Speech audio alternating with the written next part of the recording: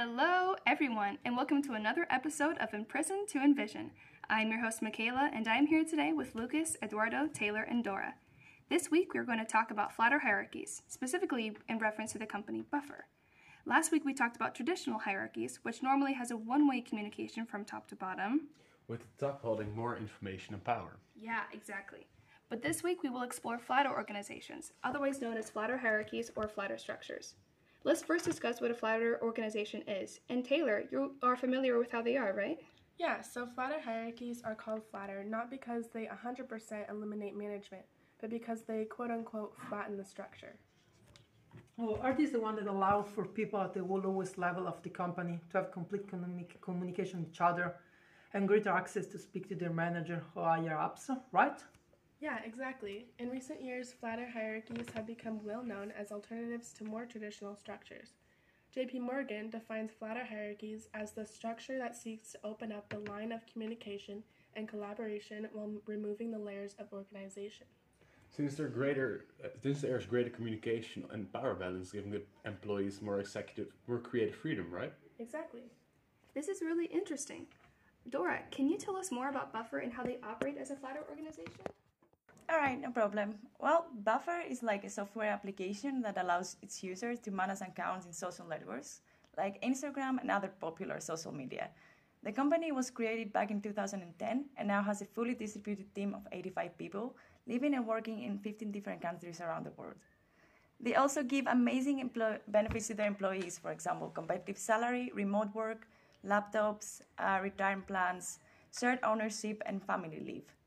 Well, I'm reading here they even have a remote team, and every employee can choose where they live and work. Even an RV is allowed, and they don't need to worry about feeling left out in office culture. Huh. Hey, Eduardo, what do you think about this? This sounds good, but how do they keep people motivated within the flatter structure? Keep in mind how small yet very diverse they are.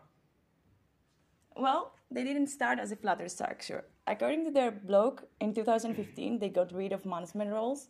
Employees had no job titles or official mentoring, so they were like a flatterarchy. They also practiced living without measuring any marketing metrics or pursuing any specific goals or marks. So, yeah, they were just completely flat.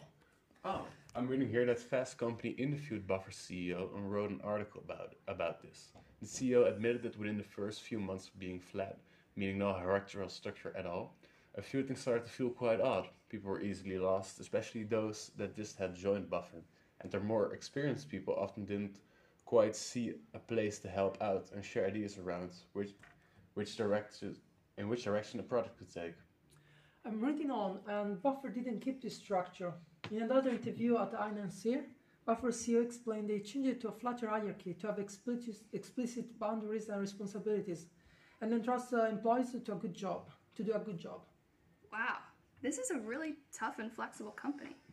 So everyone, this all being said, how would you feel about working in a company with a culture like Buffer? Dora, how about you? I would really like working at Buffer. I think that it's a company that, yeah, if you're an employee, you're able to like talk to your management, and I would like that. This is good, but sometimes I think having a traditional hierarchy company like Aldi would be nice. I mean, the managers make the decisions, there are clear division roles, and a clear chain of command. And a former employer of Buffer even wrote a review on Glassdoor, stating how there is an odd culture of being too positive. Maybe that's because they encourage each other so much they don't get necessary constructive criticism. For me, I'm not sure, but that is interesting to think about. Personally, I agree with Dora. I think I would like to work at Buffer because I like the communication style throughout the company and the teamwork in the flatter organization. I think at the end of the day, it's necessary to consider who we are and which company structure best fits us individually.